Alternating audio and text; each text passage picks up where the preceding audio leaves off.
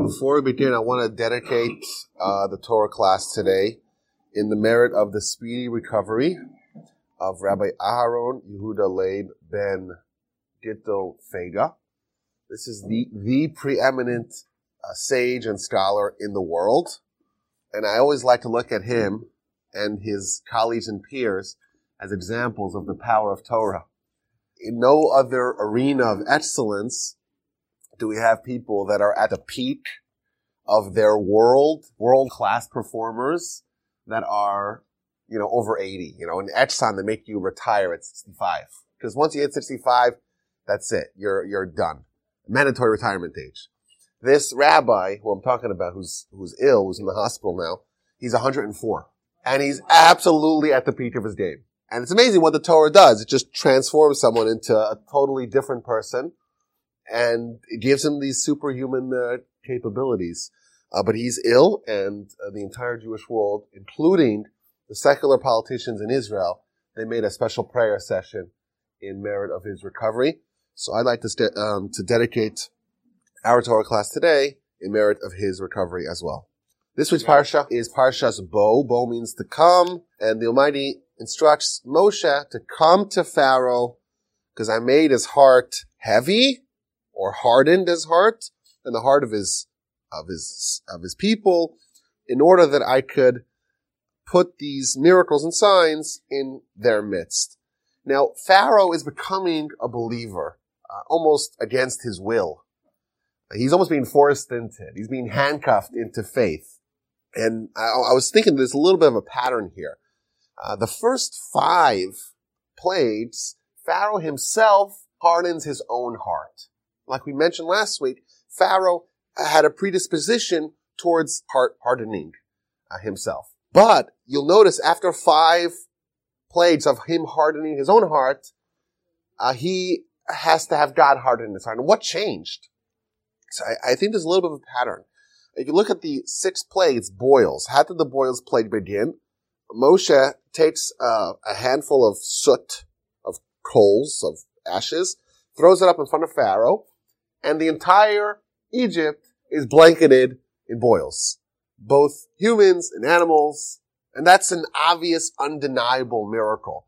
There's no way to say that, this was some naturally occurring phenomenon. There happened to have been something that just happened. You just haven't gotten very lucky. And once it becomes undeniable, and really there's no way out, then Pharaoh, even though he would have wanted to harden his own heart, he was unable to. The next plague is hail.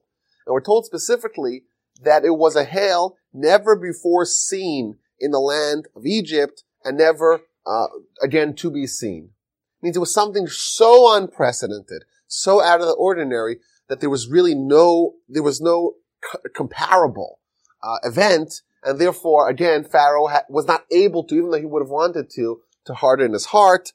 And we're going to begin again with in this week's parsha with the final 3, and beginning with locusts. Again, we're told by locusts that it was never before seen a plague like this in the land of Egypt. Of course, darkness, just where for 7 days you don't have any sun or any light or anything like that.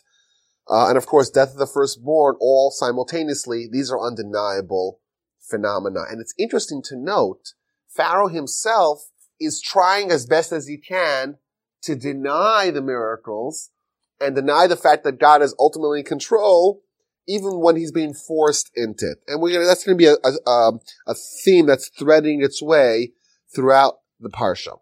So, in the run-up to this 8th plague of locust, the Almighty sets out the objective. And this is, again, another theme throughout this parsha. Look at verse 2. Why am I going to make these miracles? So that you may relate in the ears of your son and your son's son that I made a mockery of Egypt and my signs that I placed among them, that you may know that I am Hashem. And this we see again and again. These events are the events that we perpetuate to future generations. This is what we tell our kids about. Our kids tell their kids, and it goes on for eternity. These events, and not only that, this is what leads us that we should know that Hashem is God. Our faith is substantiated upon this revelation or these revelations. And indeed, our nation is based upon, it begins here. This is where it begins, as we'll see some other examples of that as well. And it begins with these revelations of faith that are really going to inspire the Jews from then onward. Moreover, we see that what is the requirements of faith? In modern day parlance, faith is something that you have to kind of feel in your heart. You feel faith or you don't feel faith, and that's why it's somewhat fickle. If you look at this verse, it says we have to know that I am Hashem. The visuals, the imagery, what we're going to encounter with these plagues is going to be so striking. It's going to have a sensory impact, and it's going to make it that we know that Hashem exists. It's not going to be merely an article of faith. And the difference is that when someone has faith based upon feelings, feelings can be swayed. You can feel one day one thing, the next day you can feel something else. And therefore, what's going to ensure that your faith in God is not going to be subject to the whims or to the way the wind is blowing? And that's, how can we substantiate anything real upon such weak foundations?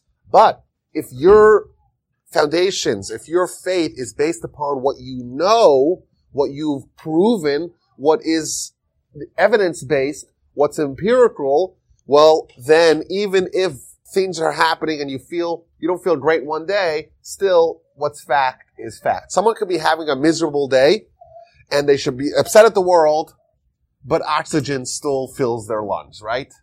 And they still don't deny that. And the sky is still blue. If we transform our faith into the way they had it, that it's based upon evidence, it's facts, what we know, then it's not subject to what, bad things happen to good people. That, where's the faith? Faith can be challenged. Well, is oxygen challenged? How come no one challenges because that's a fact. That's what we know. That's true. That's undeniable. That's what they achieved at the Exodus, and that's what we can achieve as well, because we're going to perpetuate this, and this was perpetuated to us, and we can reflect back upon that, and that could build, hopefully for us, a very strong edifice of faith for us. Now, it's also interesting that part of the goal of these plagues is to make a mockery of Pharaoh. And it's an interesting use of term. Why is it not enough to just tell Pharaoh, to have him, we want him to be humbled, and we wanted, there has to be a mockery of Pharaoh. It's a little bit of a strange thing, but I do believe that there's a powerful lesson over here. Pharaoh is someone who is a measly human, where they have a 60 or 70, maybe 100-year lifespan, and then they put their body in the ground, and worms gnaw at it. It's like, it's a joke.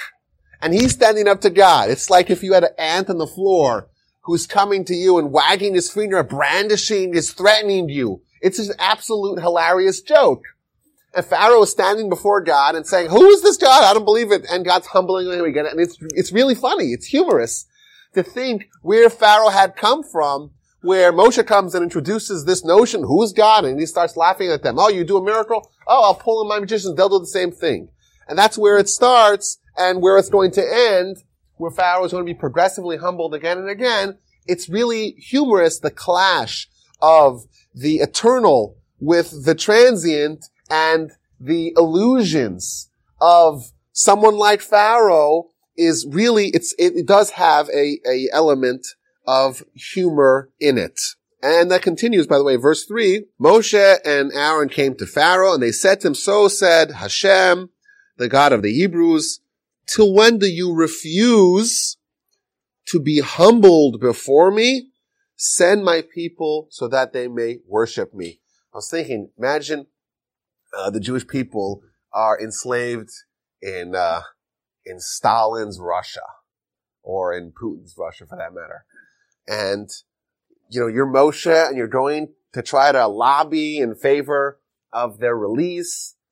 And you tell the leader, why do you refuse to be humbled? It's pretty remarkable what they're asking of Pharaoh, but really, that's what has to happen. The plagues are not merely a means to allow the people to escape. Like we said, if that was the plague, they would have left after the 5th plague. Once Pharaoh capitulated, there's no need to harden his heart.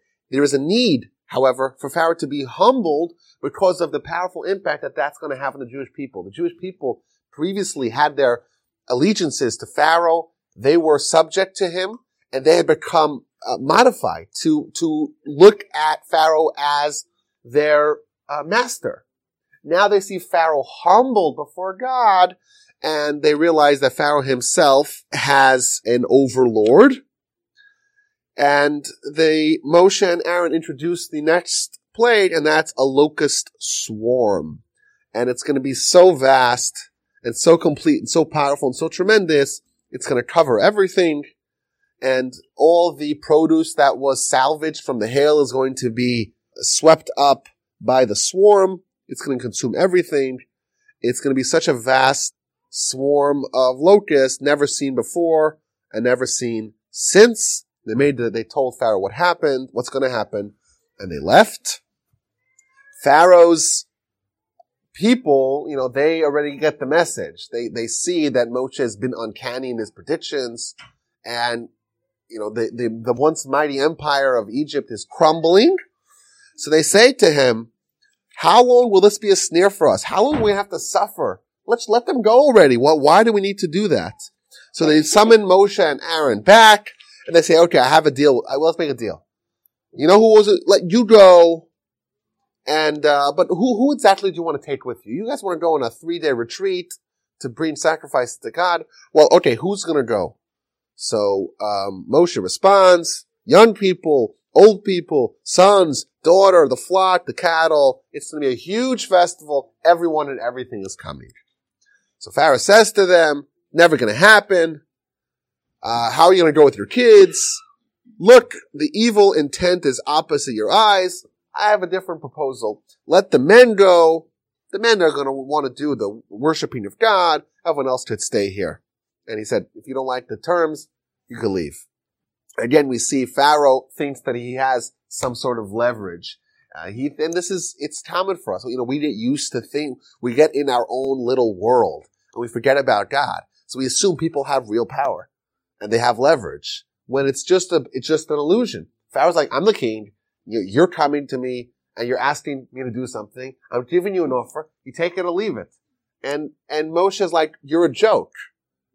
This is a mockery. Who are you? You have no power. You're a little ant who's brandishing a tiny little stick and coming to threaten me. It's silly.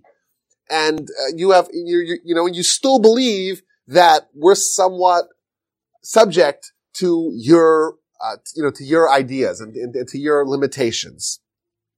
Now it's interesting here. He says, look, the evil intent is opposite your faces. Re'u ki ra'a neged penechem. There's something bad. Why you want to go? There's something bad in your destiny. That's what he says. Now there's a very interesting Rashi here.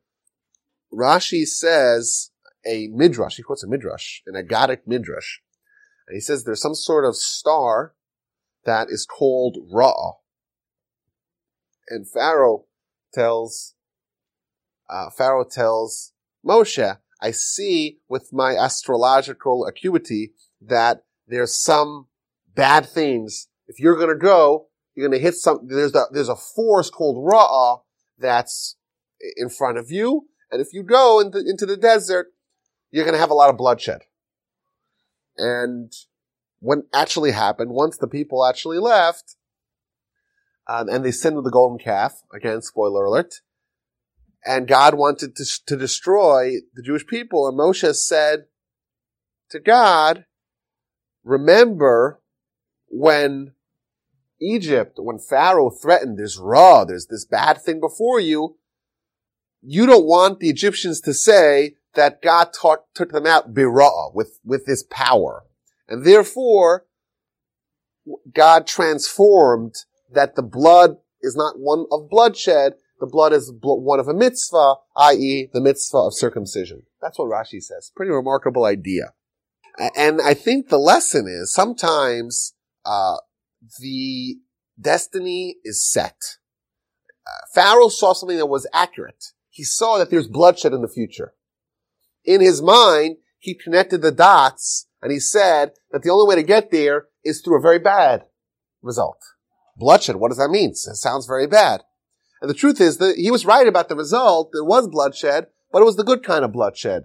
It was a bloodshed of a mitzvah, a bloodshed of celebration. I think, there's a broader lesson here. There's, of course, a nationalistic lesson. We're told in the Talmud that the Messiah will only come either in a generation that's entirely righteous or in a generation that's entirely wicked. What this means is that the result is fixed. Messiah is going to come. However, the path, that's up to us. It could be a path of entirely righteous. We could earn the result. Or it could be a path of entirely wickedness. The result can come despite our behavior. Now, those are vastly different experiences, even though the result is the same. There's another example on a more personal, individualistic level. This is a good pedagogical lesson. The Talmud says that there are certain kids that are born with certain instincts that are innate and immutable. For example, the Talmud says that there are some kids that are going to be ones that do bloodshed. But what kind of bloodshed is, it depends on their choices. They could be a mohel, a ritual surgeon for circumcision. They could be a surgeon, a physician. They could be a butcher, or they could be a thief/murderer. The result's the same. The result is they're the ones who need to do bloodshed. I would surmise that those kids that like to dismember daddy long legs, you know those kids? And that they do from a very young age, they have a tendency towards violence. They like blood. Whereas the other kids, they see blood and they start gagging. And the nature of the child is fixed. The result is the same. There is bloodshed. How you get there, and do you utilize that for a mitzvah, or do you utilize that for a sin? Well, that's the free will of every person. But it's a good lesson for us as, I would say, parents and educators, that sometimes a kid is heading on a path towards a fixed destination. You can change the destination, but you could change, is that a good destination or is it a bad destination? Are you utilizing their qualities for good? Are you channeling them in a way that they are able to take what they have as fixed and use it in the proper setting or not? So Moshe stretched out his hand, and a swarm of locusts come. They sweep up everything, and the whole night and day, there's this wind that brings the entire locust, and it totally covers everything. It covers the eye of the land, and it was darkness. And if you ever see, you can watch some of the videos online of a swarm of locusts. It's just millions and billions of tiny little grasshoppers that fly in these swarms and consume absolutely everything along their path. But it's, there's so many of them that you actually can't see the sun. You actually try to look through them. It's, there's just such a perpetual flow of the locust, of the grasshoppers, that you can't actually see the sun. And the way it describes here, that there was darkness upon the land because there were so many locusts, and it was just covering the sun. Of course, Pharaoh gets all freaked out, calls back to Moshe and Aaron. I sinned to God, I sinned to you. Why don't you pray and remove this terrible death? And they leave and they start praying, and the Almighty makes another wind that takes the locust and sends it all away. And verse 19 ends that there was not a single locust found in the entire border of Egypt. And this is interesting, because this is an illustration of how God acts. What does it mean that there was not even a single locust left in the land of Egypt? So locust is actually something that people like to eat. So you would take locust, and it's kind of crunchy, I would imagine. Actually, locust is actually kosher. And in the Sephardic communities, they still have a tradition which locusts they eat, which ones they don't. So what happened is that the people in Egypt who like to eat locusts, they say, hey, it's terrible, locusts swept and ate everything, but let's try to take a net out and grab a whole bunch of them. At least we'll have a decent meal after this is done. So they they grab a net and scoop up a whole bunch of them, and the way it's described here, they put it on salt, i.e. they preserve it. And these are dead locusts. When it says that God swept all the locusts away, there was not even one left, that's referring to even the ones that they wanted to stay, even those were swept away. And I think this is a good illustration of how the Almighty operates. When the Almighty operates, everything's done with precision, and everything is done completely. If you remember last week, we talked about the frogs. Moshe prayed that only the frogs of the plague should die. Because had he prayed that all the frogs should die, then every single frog in the world would have died. Because that's what happens. You ask God for something, you get what you ask for sometimes. And therefore, you want to make sure that you don't want to make frogs go extinct. You just want to stop the plague. Here, Moshe prayed that all the locusts in Egypt should be removed, and indeed it was, and even the ones that people had intended to keep, that went with it as well. And of course, God hardens his heart, and he doesn't send the people out. And the 9th plague begins right away. And by the way, there's a pattern. The first 9 plagues are 3 sets of 3. And the first 2 of each 3, i.e. 1, 2, 4, 5, and 7, 8, are forewarned. Whereas the 3rd, the 6th, and the 9th are done without warning. So Pharaoh was never warned about the 9th plague of darkness. And God tells Moshe, stretch out your hand, and it'll be darkness. Moreover, the darkness will be tangible. So this is nothing we've ever experienced. I had a physicist at my house recently, and I asked him, well, what would it be like inside a dark hole? He's going to be very dark, apparently. Hence the name. But I think that's what it was kind of like. You know, we think of darkness in only relative terms. If you're at night, and it's very dark, and there's no lights, but actually, if you stay there for about a half hour, you'll be able to see somewhat in darkness. Cause it's not black, it's kind of like really dark charcoal or gray. That's what it really is. You could still see. I know my father is a pilot of little Cessna planes. So one of the rules when you fly as a pilot is that we fly at night, so you have to be able to see, because you don't want to fly of course you have the computers to help you navigate as well, instruments as well. But he said that the rule is that if you don't have any light, any artificial light for a half hour, then the FAA considers that you could see at night. But if you turn on a little spotlight, you have to start the half hour once more. What this means is that darkness is all relative. So if you have light and then you come to darkness, then you're not used to it. You can't see anything. But if you get accustomed to the darkness, of course your eyes expand to pull in whatever light there is at night, and you could actually see. You could see in the dark. This darkness was an entirely different darkness. It was absolute blackness, total non-vision. Moreover, it was also palpable. You could actually feel it. There was a condition that was not just absence of light. It was the presence of some other force that actually froze people in place. It was such a thick blanket of darkness that the people were frozen in place. Verse 23, no man can see his brother, nor can anyone rise from his place for a 3-day period. But for all the children of Israel, there was light in their dwellings. They didn't have this plague. Now, Rashi tells us something very interesting here. Rashi says, why was there the plague of darkness? He gives 2 reasons. First of all, because in a few short weeks, the Jews are going to go and borrow, with air quotes, they're going to borrow vessels from their neighbors.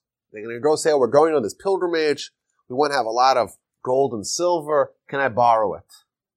And we'll see in this week's parasha that the Almighty will give the appeal of the Jews to their neighbors.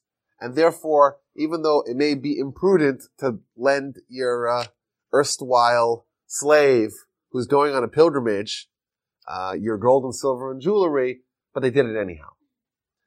But what's going to happen is that you're going to go to your neighbor and say, hey, can I borrow your gold watch? I'd like to borrow your necklace. I'd like to borrow your bracelet. Maybe some fancy china. I'd like to borrow it for my trip. He says, me? I'm destitute. I don't have anything. And you'll tell him, oh, actually, I actually remember when you were frozen in place, I walked into your house and I looked through your drawers and I saw that you have a nice Rolex and you have this nice, really gold and diamond necklace. I actually saw that. And they'll say, and they'll have to lend it to them. That's one reason. And that's why there was darkness, but the Jews could see, so they could rummage through the stuff of their neighbors to know what to ask for when they want to borrow stuff. That's the second reason brought in Rashi. The first reason, so this is interesting, but the first reason is that during this time, there were, it was very clear to everyone that this is going to reach some sort of climax that's going to amount to the Jews leaving. But if you think about it, the Jews were there for hundreds of years. They established deep roots in the land. They have their kids go to school there, and they're second-class citizens. Yes, they're tormented, but this is what they know. This is where they live. And Moshe is coming and saying, we're just going to some other land. We're going to walk with our kids, with a whole multitude of people into the desert. It's pretty perilous. And you would say, I don't know, you're just walking into the wilderness with Moshe. A lot of people didn't want to go. And what happened to those people? Those people died. When did they die? They died during the plague of darkness. Because we don't want the Egyptians saying, oh, we're suffering, you guys are suffering as well. In order for the Egyptians to not notice, to not see what's happening to some of the Jews who are choosing to not join the nation, therefore there was darkness and they were totally oblivious to everything that happened. That's the other reason in Rashi. And I think about this. We have a country in Israel. And this was the dream of all our grandparents. They prayed for it for thousands of years. And they're hoping maybe they could go visit Israel once. And maybe they could live there. And that's what they all yearned for. And now there's a country in Israel. And it's a modern first world country. It's got a booming economy. It's a nice place. It's safe. It's a good place to live. And what's happening to the Jews in America? And I'm guilty as everyone else is. We're living here in comfort. We're very happy. We have our house, we have our mortgage, we have our job. We're very happy, we're very content here. And it's a little bit of an indictment upon us because what about our fact that, we finally got what we wanted? We got the card. We're allowed to leave Egypt. It's going to happen. Everything you dreamed about, it's happening. And you're like, I don't know if I'm ready. Maybe I want to stay here a little bit. And I was thinking, to a certain degree, the same thing applies to our generation. Like, we have the land of Israel. We have a state there. It's a wonderful country. It's booming. It's flourishing. It's fully developed. And we choose to stay here. And I don't know if history will look kindly upon us. I don't know. I'm not trying to ascribe any guilt to anyone, but, and I'm as guilty as anyone else is. But it is interesting that Jews in America have chosen, or a lot of them have chosen, to say, yes, we're not participating. And I hope that, I think we should at least have this idea in our head. We have a nation, we have a country that we belong to. I think that's a step one. Step two maybe is like, at least have some sort of dream that maybe we could go, maybe we'll retire in Israel. They have a world-class golf course in Caesarea. I always make the joke that Israel cannot have a full 18-hole golf course. Because if it was fully 18 holes, part of it would be in Jordan. It's so small. That's the joke. When Ezra led the return to Israel from Babylon at the beginning of the Second Commonwealth, also, he only took with him 42,000 people. Around 42,000 people. Even the majority of Jews had settled in Babylon. They were very comfortable there. They had built a nice Jewish communities there, and they wanted to stay there. And they stayed there for thousands of years. The community of Babylon was extant till the 20th century.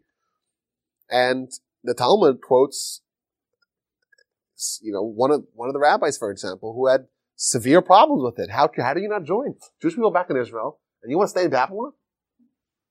And I'm saying, so it's not a new criticism, and it's certainly not a new feeling, but it is, I think, something to think about. To think about the fact that we should at least have the notion or the theory that we're not home, and we have a home right now. We're kind of temporarily here, and we're working out some kinks before we get our affairs in order and we move to our permanent home. Even if that's just a pipe dream, I think it's a good thought to at least bounce around there. People will sometimes prefer what they know to the unknown. And there are people that have wanted to go back to prison because the prison, they had a regimented system and they had their people and yes, it was prison, but they'd still prefer that. And even the Jews that did leave and were excited to leave, it's not very easy to say, I'm going to live with this heightened level of spiritual realism. That's a significant challenge. There's an interesting note here, or just an interesting idea here. So all the Egyptians have darkness, the Jews have light. And I think this really does hammer home the idea that everyone is really living in their own world. And this is, of course, a theme throughout the plague narrative that, there's blood for the Egyptians. The Jew has a glass of water. Each one of them sticks a straw into the glass of water, and the Jew sucks out the water, and the Egyptian sucks out blood. And that's what would happen. And it's teaching them that each one of us is living in our own world. There's a Mishnah that says that every human has to declare, the world was created for me. Now that, of course, can be skewed to say everyone has to serve me because the world created for me. But the idea is that the real lesson is that everyone has their own world. And everyone's responsible for their own world. Adam was created. It was just Adam. He's the only man. And thus, the whole world is worth it. The entire infrastructure is worth it for one man. So the fact that there's multiple men, there's millions of humans, billions of humans, it just happens to be that each one of us with our individual world, we all happen to be coexisting. All these worlds are coexisting in the same grand place, location. But each one of us are our own individuals. And indeed, during these plagues, this was a powerful lesson where every Jew realizes that God treats me as an individual.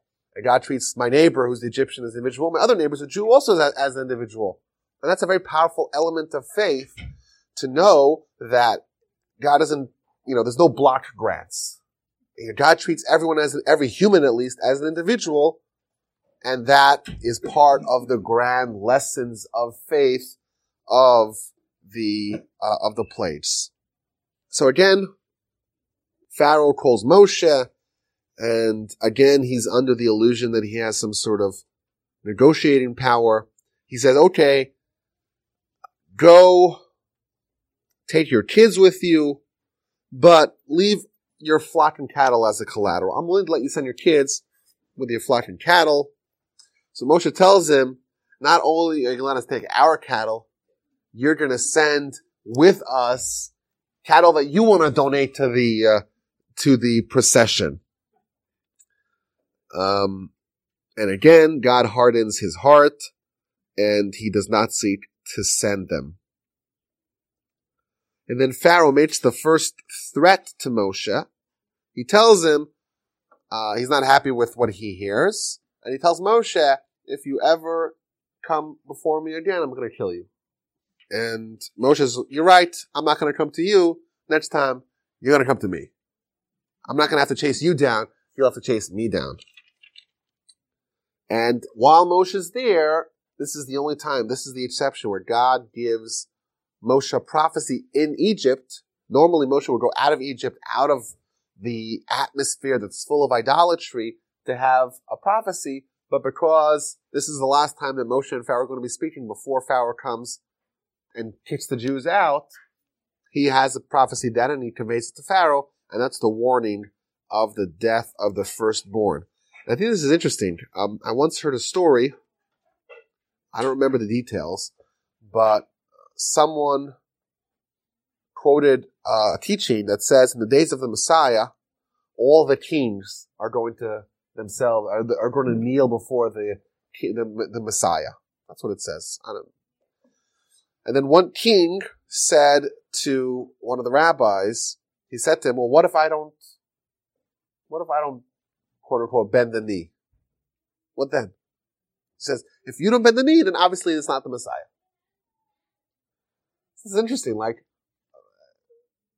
Pharaoh tells Moshe, he has his terms.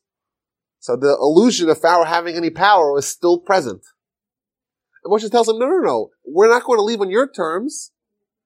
You're not going to hold our livestock hostage. You're actually going to contribute towards it. And Pharaoh can't imagine on what setting would Pharaoh want to contribute towards the loss of his, right, the one thing that he's been striving to prevent. It's inconceivable. How is it possible that the United Nations, every one of them, they're all going to accept God and all going to accept Torah and accept the Jewish people as God's chosen people? How's that going to happen? Their whole life, everything they're trying to do is to prevent that. It's not going to be on their terms. It's the same thing. The model is the same. They think they have leverage, that they have control. The truth is God has all the control. Everything. They're a bunch of puppets. They're a bunch of little tiny insects. They have no power. Nothing whatsoever. They have the illusion of power. When the time comes, and they're going to see what they really are, and they're the ones that are going to contribute as well. How are we going to build a temple in Temple Mount? How are we going to do that? What do you mean? You know what the big deal they're going to make with the United Nations? No, they're a bunch of clowns. They're a bunch of puppets. They have no power. They're going to contribute towards the gold and the silver needed. Everyone's going to come and say, how do we help? That's what's going to happen. Right? And if that doesn't happen, then we know we haven't reached the destination quite yet. So, Moshe tells Pharaoh that there's one more, or God tells Moshe that Moshe can raise to Pharaoh, there's one more plague that I'm going to bring to Pharaoh into all of Egypt, and then he's going to send you away, totally, he's going to evict you. He's going to drive you out of the land. But first, make sure you borrow gold and silver vessels, and and here we see that God's going to give the favor of the Jews in the eyes of their neighbors, so they're going to lend them. And Moshe conveys to Pharaoh, around midnight, God is going to come through the land of Egypt, and all the firstborn are going to die. Firstborn of Pharaoh, firstborn of the midwife, the maidservant, the firstborn of the animals. All the firstborn are going to die. And it's going to be a tremendous cry. It's going to be terrible wailing, terrible tragedy. But amongst the Jewish people, not even a dog is going to bark. It's going to be absolute silence and tranquility. There's going to be no noise and no distractions. So this is a few interesting things here. First of all, if you look at Moshe's instruction or his prediction to Pharaoh, he says to him at around midnight. But when the story actually happens, it's exactly at midnight. So why does Moshe tell him at around midnight? And the answer is because Pharaoh was the ultimate cynic. Imagine Pharaoh had his atomic clock, and he was looking at the clock, and he was saying, and at exactly midnight, all the firstborn died. But in his clock, his clock was a half a second off. So it said at 11:59 and, 59 and a half seconds. Pharaoh would say, you guys were wrong. You said midnight. It wasn't exactly midnight. If Pharaoh had any reason to be cynical and to doubt and to be skeptical and dubious, no matter how overwhelming the prediction is and how precise it was, because of his flawed methodologies of time collecting, he would have flatly rejected, even though hundreds of thousands of people are dying around the same time. Certainly, it's still powerful enough, but he said, you were inaccurate. And therefore, when he tells Pharaoh, he's like, at around midnight-ish, all the firstborn died. And in truth, it was precisely at midnight when they died, but we see Pharaoh has this tendency, regardless of how overwhelming the evidence is, he's going to always try to find a poke hole. He's not someone who's willing to accept the truth for what it is. He's an ultimate cynic and he's looking for reasons to reject it. Now, by the way, as an aside, how do the people die exactly at midnight? Right? There is no time that's called midnight. It's either before midnight or right away after midnight. So when did they die? It's a good question, right? Midnight is just a marker between the time beforehand and the time afterwards. So it says that they died at midnight exactly. How is that possible? It's a good question. A little bit of a brain teaser. And the answer is, well, the people were alive until midnight, and then precisely after midnight, they were already dead. Indeed, there's no time of midnight, but there's no time of death. You're either alive or you're dead. They were alive prior to midnight, and they were dead after midnight. Now, what's this notion of the dogs are not barking? Really strange idea. It's quiet and the dogs aren't barking. And by the way, we know, but there is this tradition, certainly if there's a mad dog, it's a wild dog, a rabid dog, you say this verse. Amongst the Jews, there's no dog barking, no dog coming after anyone, and it's supposed to quell the advances of a rabid dog. I don't know. But what's this idea that there's no dog barking? Really strange idea. So I saw something very fascinating. A dog is used in Jewish literature as the epitome of chutzpah. And the reason why is because why does a dog have chutzpah? Because a dog has a very powerful sense of smell. And the sense of smell is the sense most associated with the soul. For example, after Shabbat is over, Shabbat is where we have an expanded soul. After Shabbat is over, we console the soul by smelling the besamim, the spices, which is a way to invoke the soul. When Isaac encountered Jacob, who he thought was Esau, he remarks how the smell is like the smell of the garden of Hashem. The smell is always associated with the soul, with spirituality. The reason why the animal has chutzpah is because the animal says, look at me. I have a more powerful, developed sense of smell than the human. I'm better than them. And that's why when a dog barks on a spiritualistic kind of esoteric level, what it means is the dog is saying, look at me. I'm better than you because I have a more developed sense of smell, which is the spiritual sense, and therefore I'm better than you. But at this point in time, the dogs stop barking. What's going to happen to the Jewish people at midnight, at this revelation, is even the dogs who hitherto had believed that they're more spiritually developed than the Jewish people, they stopped. They didn't bark anymore. And the reason why they didn't bark anymore, because now it became clear the heightened spiritual nature and status of the nation, and even the dogs no longer had the temerity to even suggest that they're more spiritually advanced than the Jews. Okay, so Moshe tells Pharaoh about the pending death of the firstborn, and he storms out. God tells Moshe, Pharaoh's not going to be impressed.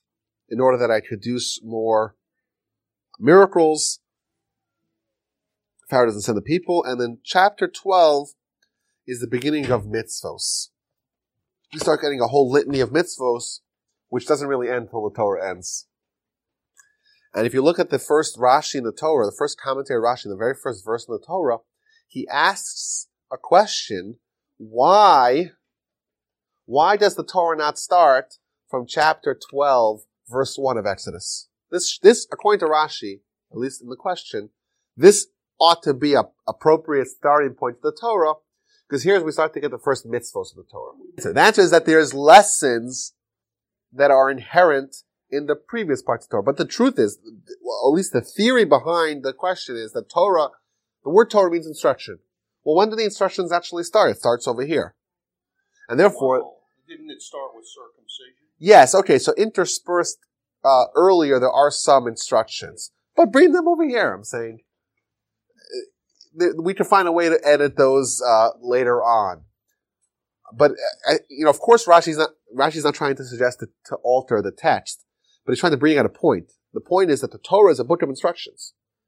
When we read stories, they're not historical anecdotes. They're instructions that are presented in a story form. Not to say that they're not historical. It means that the goal is not the historical element of it. The goal is the lesson, and i.e. the Torah within it. Here we start getting very practical with mitzvahs that are relevant to us in the way they're presented. We don't have to draw out the lesson. We just learn the mitzvah. And thus, this is a little bit of a change. Of course, there's going to be a lot of narrative and story telling from here on as well. But here is where we start to get the mitzvahs in rapid fire. So the first mitzvah is the mitzvah of the Rosh Chodesh, of the new month. And this is an interesting mitzvah because this, well, first of all, I think this shows somewhat of the power of Torah. We have we accepted for ourselves a very complicated task, and that is to adopt a lunar month, but to maintain a solar year. So our month is controlled by the moon. Every revolution of the moon is a new month, and every revolution of the earth around the sun is a new year. And to balance those two, we're the only ones that do that. And the reason why we're the only ones that do that, because the only ones that had God's instructions of how to do that were us. And that's why the Muslims, for example, they follow a lunar month and a lunar year. So all of their holidays can be in the summer, in the winter, in the spring, in the fall. They're all over the place because every year the lunar year is 11 days shorter than the solar year. A lunar month is 29 days, 12 hours, 44 minutes, and 3.34 seconds. Now, the reason why we know that is not because we sent out the Hubble telescope or something like that. It's because the Torah says it. And that's a very precise measure, the one we still use today. Now, oh yeah. Well, I'm saying the Torah doesn't go through the mathematics, but the Torah goes through the structure. The details are part of the oral Torah. But again, how did they know that? How did they know this in the oral Torah? But here we're told we have to follow the lunar month, but critically, the holiday of Passover, that of course is the mitzvah that we're going to commemorate the Exodus, that has to be done in the springtime. So the fact that the holiday of Passover is on the 15th day of Nisan, but it's always in the spring, that creates the whole mathematical problems of how you balance these two. The way you actually do it is, so every lunar month is 29 and a half days. So is it a 29 day month or a 30 day month? So it's roughly 50-50. But it's a little more, so it's a little slightly more often. It's a 30 day month because there's still 44 minutes, and 3 point some odd seconds that you need to account for. Now you have a solar year that's 365 days plus 5 hours and 55 minutes. You have to find a way to make those two balance, and it's mind-boggling, the complexity. The way they actually do it is a 247-year cycle, broken down into 13 cycles of 19 years, broken down to 91 leap months. 7 times every 19 years, we have an extra month of Adar. Last year we had an extra month of Adar. This year we don't have.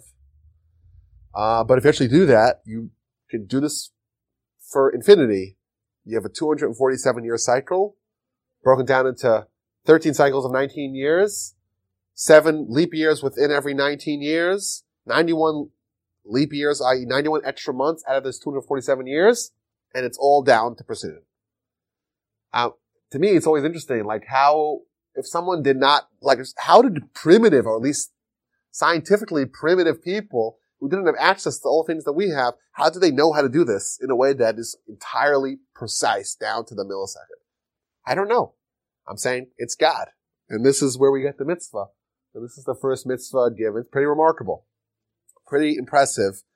And I would say it's a question. The people that question the divinity of the Torah, how do they reconcile that? How is it possible that a bunch of random Joes who allegedly wrote the Torah or cobbled together various folklore and fairy tales, and everything was just a hodgepodge of myths that was put together by some redactor, how do they reconcile when they see mitzvos that were applied mitzvos that are done with such precision and in a way that really we know today is verifiably accurate?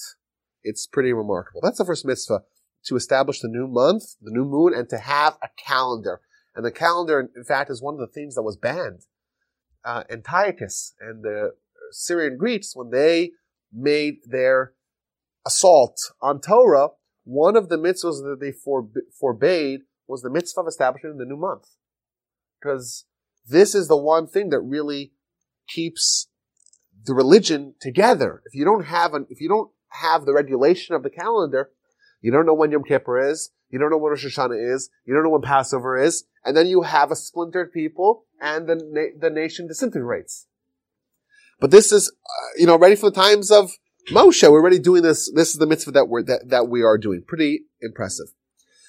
And then we're told, of course, the mitzvah of the Korban Pesach, of the Passover offering, which essentially means it's what we recreate in our Passover Seders. It's the celebration of the eve of Passover, and they have to take a lamb or a kid, a sheep, for the family. And the way this worked is that every group of people got together and they split up an animal, and they would have the meal together, all ready to go. They have their backpacks on, they got their staff on, they have their liters of water, they had those backpacks with the water. Yeah, those little things that are called the camels.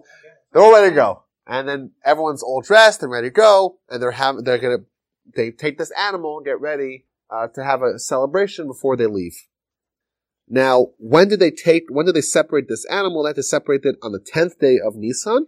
And on the 14th day of Nisan, they slaughter it and they prepare it for the feast of that evening. And they have to roast it, and they have to eat matzos, and they have to have maror, all the things that we do on the Seder Eve, the first night of Pesach. You're not allowed to cook it. It has to be roasted, and you can't have any leftover. You have to eat it all before the morning, and you eat it while you're ready to go. So that's the mitzvah.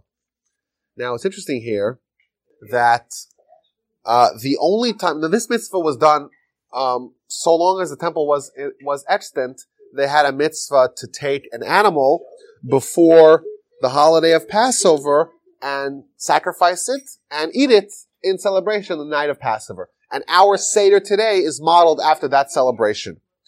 Now, in Egypt, they had an extra mitzvah, and that mitzvah was to take it on the 10th of the month and guard it for 4 days so it doesn't get a blemish. And there's an interesting Rashi here that tells us, why did they have to guard it for 4 days in Egypt?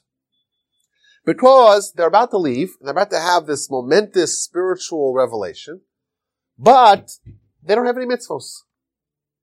And therefore God created a special mitzvah that they should take the animal and guard it. It doesn't get any blemishes for 4 days, and that will build their mitzvah repertoire, and that will make them more capable of the Exodus. Now, the Talmud tells us, just a way to understand this, that there's an entirely different model for spiritual acquirement versus physical acquirement. If you want to fill up a jug with water, so if you have a full jug, you can no longer fill it with water. It has to be empty in order for it to hold something in it. So that's the rules in our world. The vessel has to be empty in order for it to be filled. But in the spiritual world, it's the exact opposite. If the vessel is empty, it can't be filled. If the vessel is full, then it can be filled. The idea is that for someone to absorb spiritual messages, they have to be a vessel that is already filled with Torah and mitzvos. The Jewish people are about to go and experience the amazing developments and spiritual messages of the Exodus, and especially of that night when they're going to leave. Therefore, they have to make sure that their spiritual vessels are already filled in order to be capable of absorbing it. Just like if you want to have a vessel that's going to hold something physically, empty it out. If you want a vessel that's capable of holding something spiritual, you have to fill it up prior, and then it can hold things. Pretty remarkable. And this is, I think, broadly, it's a good rule of thumb. The more ignorant someone is about Torah, the more they assume there's nothing for them to learn. Whereas, when someone is more replete with Torah, then they realize how much more there is to learn. The Torah is compared to water. So I once heard an explanation in the name of the Chafetz Chaim that if you want to go to Venice Beach in California and you walk into the water, you say, I can walk from here to Japan. It's only up to my ankles. And indeed, if you just step your toe into Torah, you're like, I got it. This is pretty shallow. It's pretty, it's pretty manageable. It's pretty fixed. But the deeper you go in, the more you realize how much more there is. The more you fill up your spiritual vessel, the more you're capable of filling up, and the broader you expand your spiritual horizons. So, everyone does that. This day is going to be a day of remembrance. This is going to be the holiday. This is going to be the mitzvah. 7 days you eat only matzah. But you have to get rid of all the chametz, all the leaven from your house. Anyone who eats leavened food, anyone who eats chametz on the holiday Passover, their soul shall be cut off from Israel. This is verse 19. From the first day to the 7th day. And again, we're told in verse 19 that for 7 days leaven may not be found in your houses. For anyone who eats leavening, that soul shall be cut off from the assembly of Israel. Whether a convert or a native of the land, don't eat any chametz. In all your dwelling, you should eat only matzah. So, of course, we're getting in quick succession the laws of Passover, laws of eating matzah, and not eating chametz. It's interesting here. We say that if someone eats chametz on Pesach, then they get cut off from the Jewish people. That's what it says. And to us, that sounds very excessive. Their soul gets cut off, more specific. That's what the verse says. Now, I think a good way to explain this is that there's just like there's a Maslow's hierarchy of needs in the physical world, there's the Maslow's hierarchy of needs in the spiritual world. Just like if your body doesn't have oxygen for 4 minutes, you're dead. Food or water, you have to have water every 3 days, or something like that. You have to have food, shelter, etc. Your soul has an equal agenda. It too has hierarchies of needs. And mitzvos are ways to address those needs. We're told that Torah is compared to bread, Torah is compared to water, Torah is compared to oxygen. Torah is almost a multivitamin for your soul. It covers everything. Here, the mitzvah of not eating leaven on Pesach, we're told your soul gets cut off. What it means is that for the 7 days of Pesach, chametz becomes like poison for your soul, and therefore you eat it, it's poison for the soul, your soul gets cut off, it's almost suicide for the soul. That's a good way of understanding that in the spiritual world, it mirrors the physical world, that the things that we do are not just memorials or arbitrary mitzvos because of it's needs that we have internally. Our soul has needs. In fact, we're told that a soul has 613 parts. Each mitzvah corresponds to one part of the soul. Because a mitzvah is there to nourish the soul. We're not doing it for someone else, for our parents, for our rabbis, for God. We're doing it for ourselves. You're feeding your soul just like your motivation for eating breakfast is for yourself. You don't say, I'm eating breakfast because God, maybe you should say that. I don't know, maybe that's a mitzvah.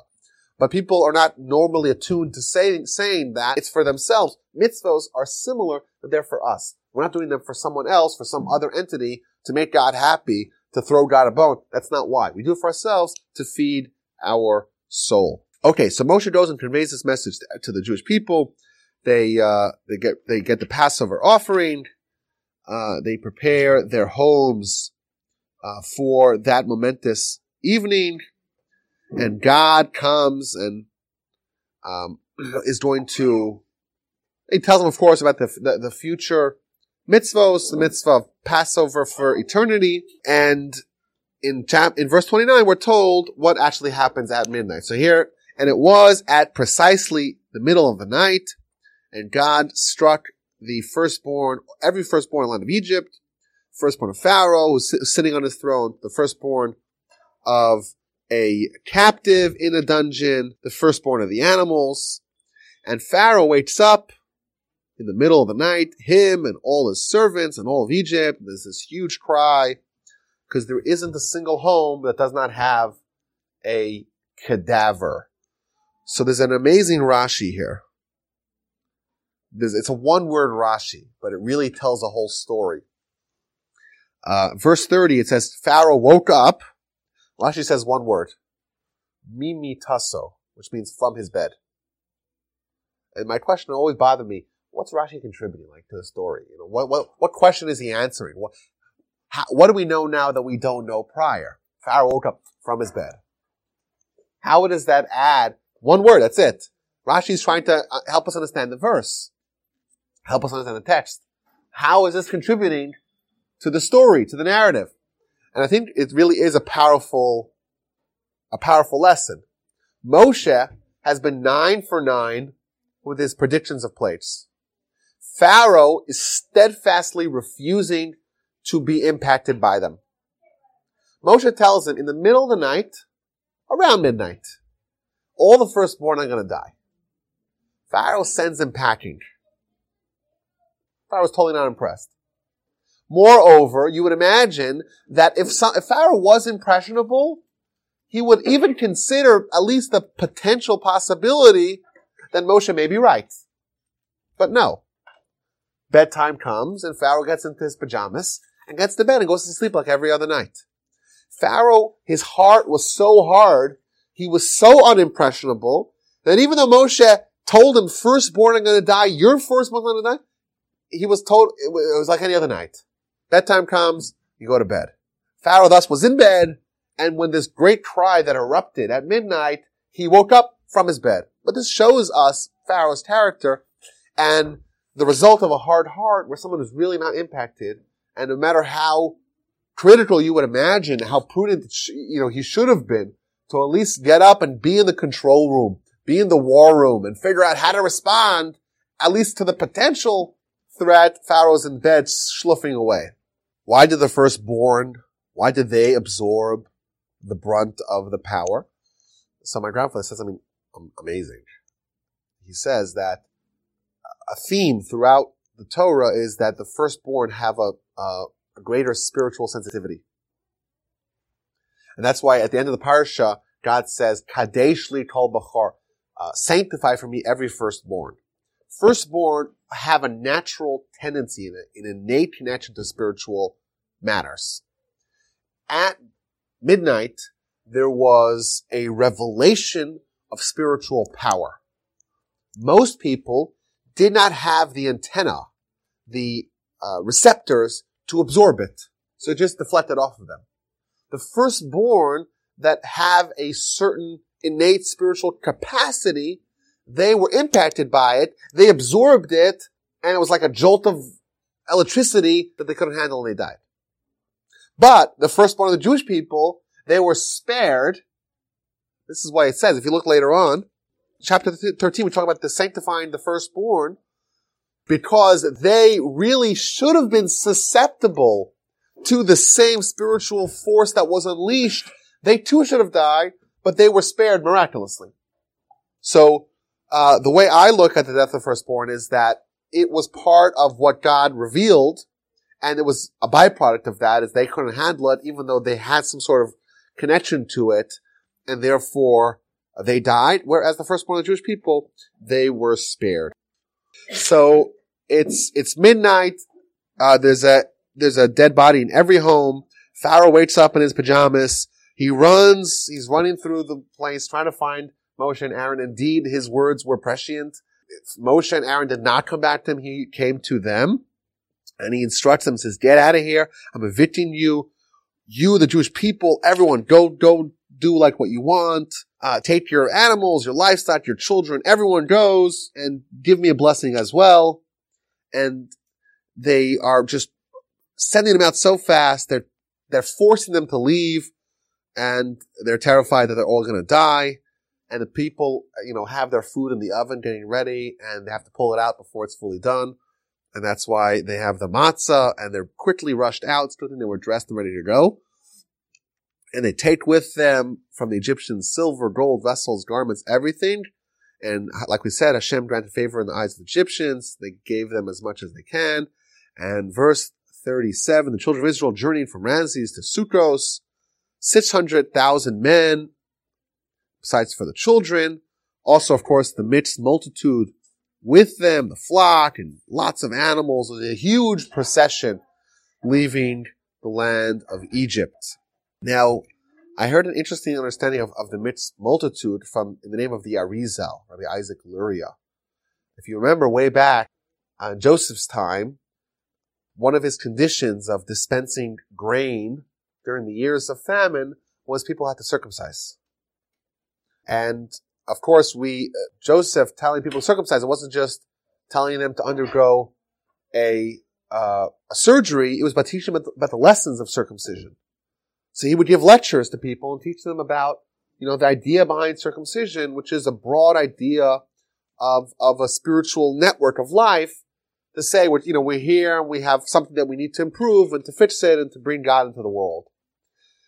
Apparently, some people were so moved by what Joseph taught them, they were so inspired and galvanized and mobilized, that they actually separated themselves from the Egyptians, and they created like this Noahide movement amongst the Egyptians, where they were righteous Gentiles.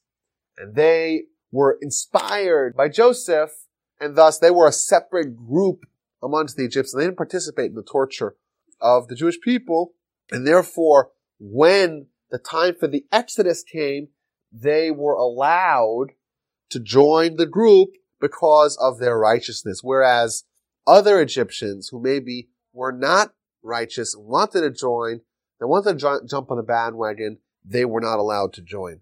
Now, I think if you just imagine this, just what kind of, what is this demand of a nation?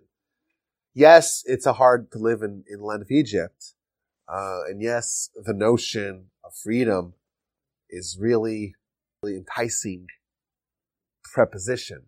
But still, you think about it, you have kids, you have livestock, you have your family, and you're walking into the desert. And what's your plan? Israel's already occupied. Not quite the way it's occupied today. There's people and there's empires there. You're walking out of Egypt. Yes, you could leave. What do you have with you? You have matzah for a couple of days? What's the plan? How are you feeding everyone? What about water? We have to appreciate, yes, there's miracles left, right, and center, but it still demands them to jump into this and to jump and to commit themselves. Because there's, there is no going back. You might have wanted to go back, but there is no going back. This is it. And do they ask, how are we going to drink? How many water bottles do they bring with them? You're walking into a desert. And historically, we use this decision as an act of bravery, of valor, where they were, submitted themselves to God and committed themselves to the plan. We're going. We have no plans. We're walking into the desert with our kids. What's going to be? We'll rely on God. Okay, middle of the day, they are leaving. And we're told once again that this night is a night of safeguarding. This is the night of protection. The Jewish people are leaving. And indeed, for generations, for eternity, we're going to remember this night, the night we left. And we're told a slew of laws regarding the Pesach offering. Everyone has to eat it. If someone's uncircumcised, they're not allowed to eat it.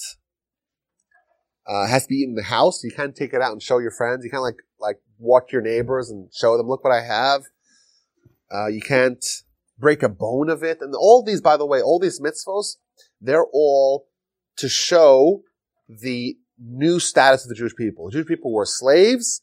Now they're free men. And thus they act with regality, with royalty, as deserved of such people. They don't crack bones and start sucking out marrow. That's not the way, it's not a dignified way of eating. They don't go and show their neighbors, oh, look what I have, look at this meat. You don't show off your meat, even, unless you're someone who doesn't have it that frequently. Also, They're told you can't cook it. You have to roast it. What happens when you cook something? It stays the same size. You take a huge piece of meat, you put it on the grill, and it was like this earlier, and it shrinks. But it's tastier, but it's smaller. And if someone who's poor, they're trying to think, how do I maximize my calories? I need to have as much food as I can get. Whereas someone who's a king, they become a connoisseur. They want to have the tastiest. And all these mitzvahs are all to show that we are now kings. We're leaving the land of Egypt. And thus, even during our Seder that we do in modern times, we lean, we drink wine. We're trying to demonstrate that, at least for that night, we are like kings. We're given more mitzvahs, a mitzvah to remember the Exodus. We're told twice in chapter 13, mitzvah of tefillin. Again, this is going to be a launching site of all mitzvahs. All mitzvahs, because really all of faith and all of our nation is established here and now. And that's why the tefillin, what's tefillin? Tefillin is like a jewelry that is proclaiming the Exodus. If you open up a tefillin, you'll see four scrolls, and it records these verses, chapter 13. Chapter 13 has two of the sections, from verse 1 to verse 10, and from verse 11 to verse 16. Those are two of the sections inside the tefillin compartments. And it says, you wear the tefillin to remember the Exodus. And by the way, holidays are to remember the Exodus. And a whole slew of mitzvahs are to remember the Exodus, because this is the transformation of a people, of a tribe, of a family, into a nation. Because a nation is not just about the people and the genetics, so to speak. It's about the ideals. And the ideals are faith, submission to God. And that relationship between the Jewish nation and God is started right over here. And thus the mitzvahs are there to maintain the bond that began there. And that's why all the mitzvahs are referencing back to that time. It's almost like you have an anniversary. It's the anniversary of the beginning of the relationship. This is the beginning of the relationship. The mitzvahs are our celebrations, our milestones, our markers, our watershed moments where we stop and say, we have a relationship with God. It began with the Exodus, and thus we're keeping the light aflame. We're keeping the warmth. We're maintaining and preserving the relationship that was started then and there. There is a commentary on the Ramban. I don't have time to read it. I was planning on reading it, but my grandfather, of blessed memory, he said that every Jew should memorize this Ramban, this statement of the Ramban. I don't have it memorized, but I figured we could at least read it. But I guess we'll have to do it, each one of us on our own. But this Ramban, he discusses the significance of the Exodus in Jewish life. All of Jewish life is always referencing back to the Exodus. We see this again. The mitzvahs are all here, and indeed, holidays are all oriented about the Exodus. We have multiple holidays. Rosh Hashanah, Yom Kippur, we all say Zechus Mitzrayim. Shabbos, we say remembering Mitzrayim, Egypt. Passover, Sukkot, Shavuot, all of them we reference going back to Egypt. Egypt, indeed, what's happening over here is the foundations of faith of the nation. And thus, having a touch point with it throughout our life, throughout our day, and throughout our year brings us back to that status and reminds us of what we already know. It's almost as if someone knows something, but they're apt to forget it, they put little signs. It's almost like there's a motion picture about a guy who loses his memory. So he puts signs all over to remind him of stuff. We're like that. We saw the Exodus and we were wowed. And we're like, I'm changing my life. But then we start forgetting. We have amnesia. We start forgetting it. So in order to not forget it, we put these little signposts all over our life. Every time we pass a mezuzah, what does it say to mezuzah? It says we left Egypt. Remember. Tefillin, you wrap it to your head. Shema, you say morning at night. Every Shabbos, you have a whole day of remembering it. Because, yes, we saw fantastic things, but we're conditioned to forget it. And when we forget it, we can be totally oblivious of things that are the most important for us. And therefore, we need to put reminders everywhere to have signposts on our door and on our head and all these signs throughout our life, not to forget the Exodus and what we knew and what is so important.